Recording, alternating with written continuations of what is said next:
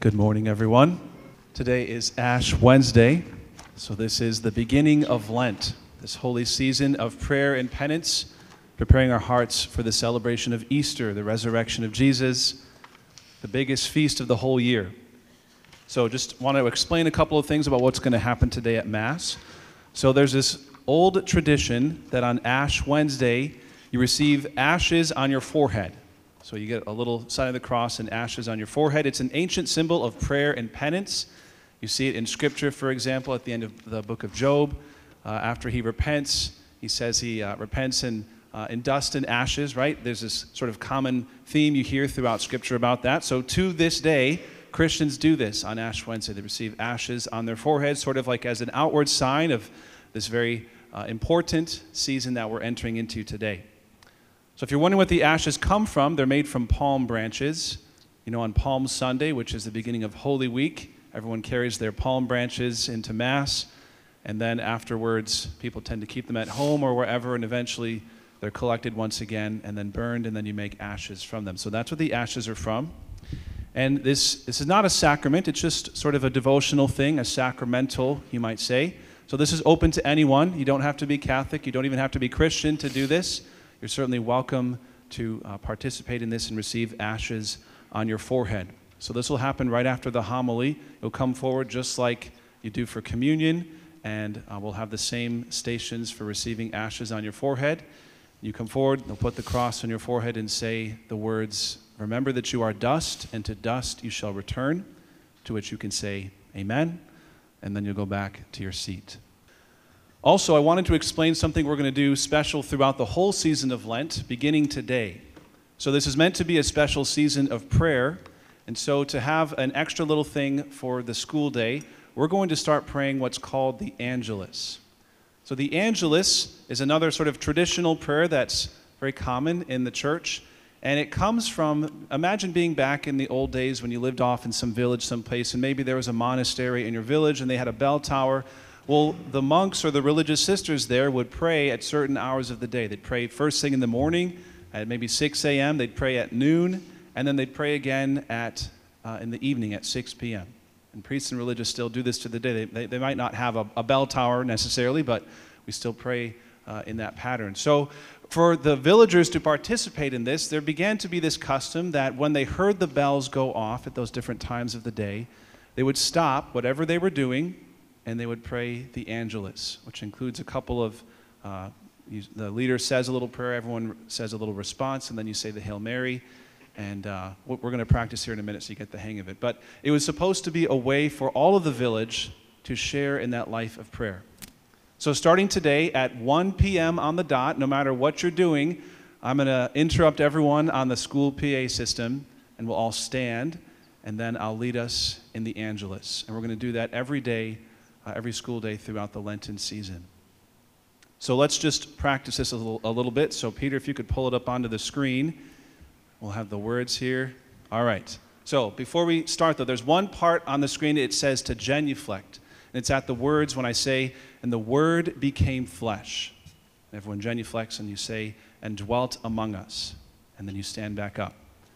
And why do we do that? Well, the Word became flesh. What we're talking about is Jesus, the Word of God. It's a quote from the first chapter of John when he's speaking about Jesus becoming incarnate, becoming a human being for us. This was such a pivotal, crucial moment in the history of all of existence that we venerate that moment with a genuflection at those words.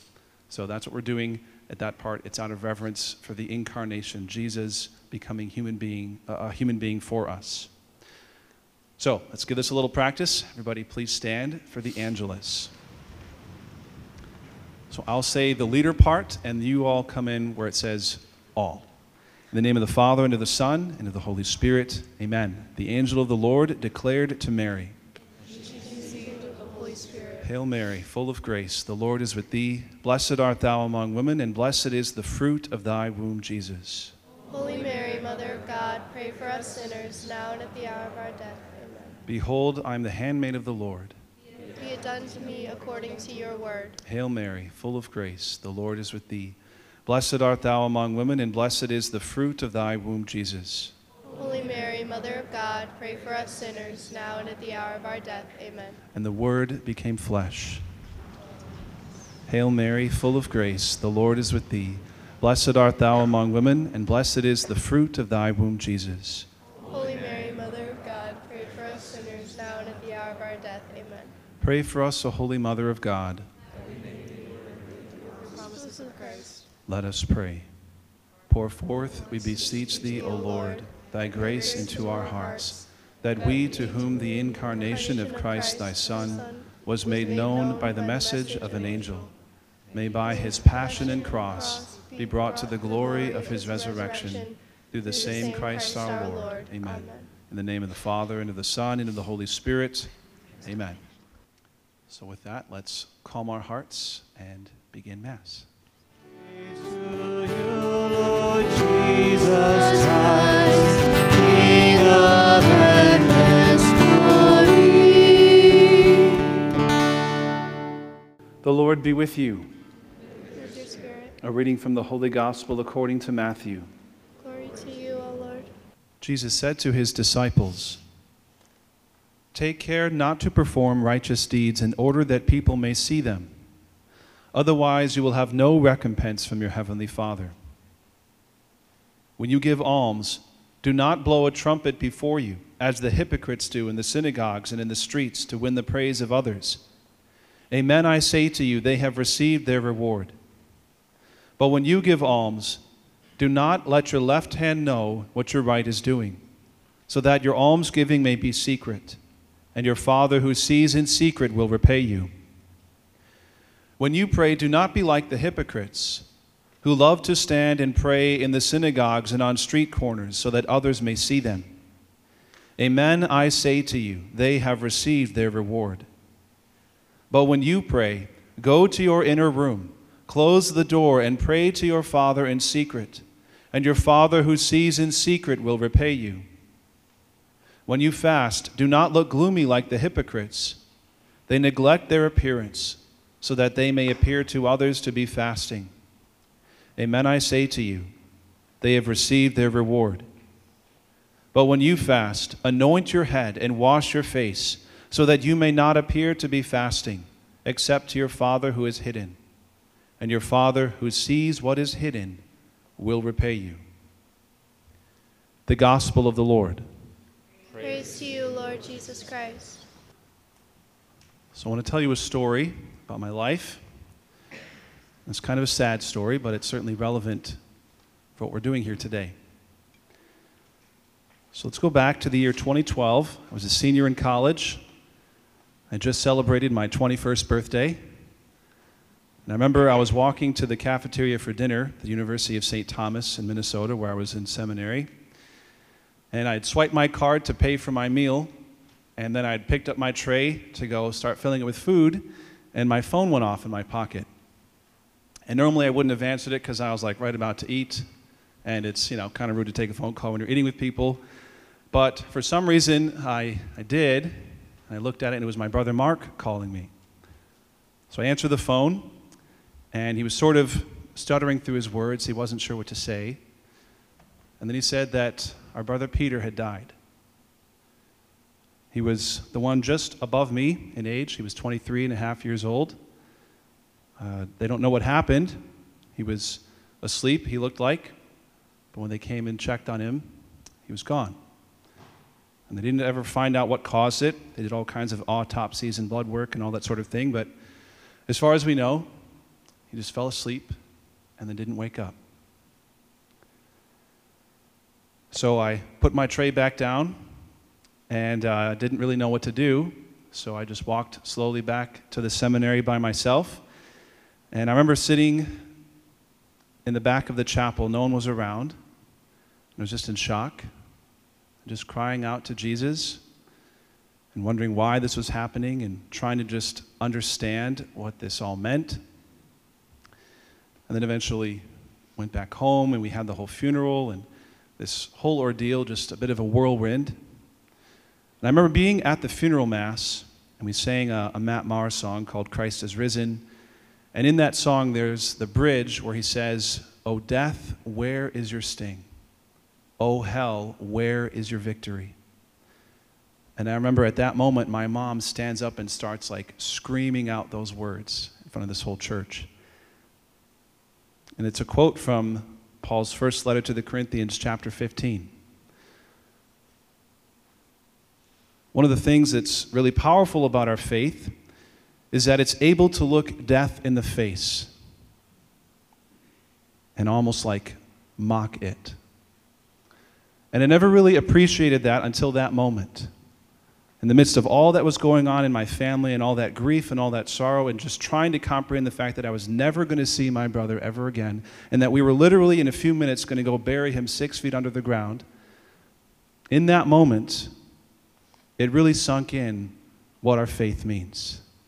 That Jesus, because of his resurrection, gives us the hope that in moments like that, we're going to see our loved ones again. O death, where is your sting? That's what we can say because of our faith in Jesus. Now, as I said, during this Mass, we're all going to come forward and receive ashes on the forehead, and you'll hear the words, "Remember that you are dust, and to dust you shall return." It's kind of ominous, right? Sort of morbid. But what that is meant to do is it's meant to not only remind us of this fact that is true, right? We are all going to die someday. It's inescapable, death and taxes, right? But we don't have to be afraid. Because even in that lowest possible place, even in death itself, Jesus went there. And he was victorious even there. You see, all of us will, in our own different ways, struggle with this fear of death. Maybe it might be now, maybe it's down the road. Who knows when it's going to happen, but it's just part of life. And the secular world around us does not have an answer to that. It just tries to ignore it. It tries to run away and never talk about it.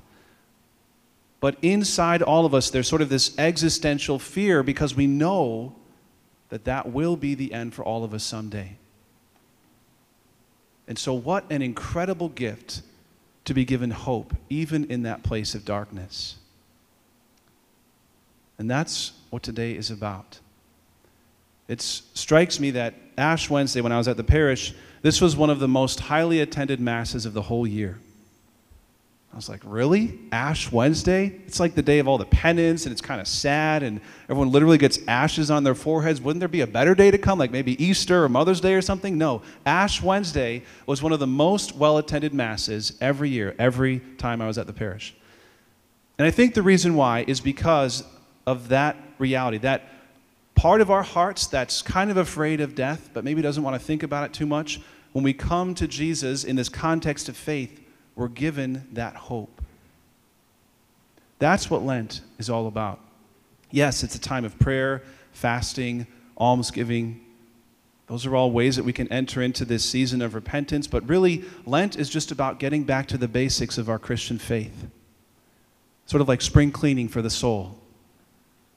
To make a place once again for God to be the center of our lives. And we do this not just because we like to focus on depressing things or penance, but Ash Wednesday is only the beginning of the story. What it's leading to is the glory of the resurrection on Easter Sunday. That's what this whole season is about. And in the resurrection, Jesus not only wants to come into our lives, but he wants to give us hope in all those places where maybe we're struggling to have hope. So let's truly enter into this holy season. It's such a season of grace. God wants to pour out his blessings upon our school. And if we just make room for him, he's going to do just that. As the opening prayer for Mass says, we begin this holy campaign, taking up the spiritual weapons of discipline and self-denial. It's like a battle. We're entering into that fight. And Jesus is going to be right here next to us every step of the way. Amen?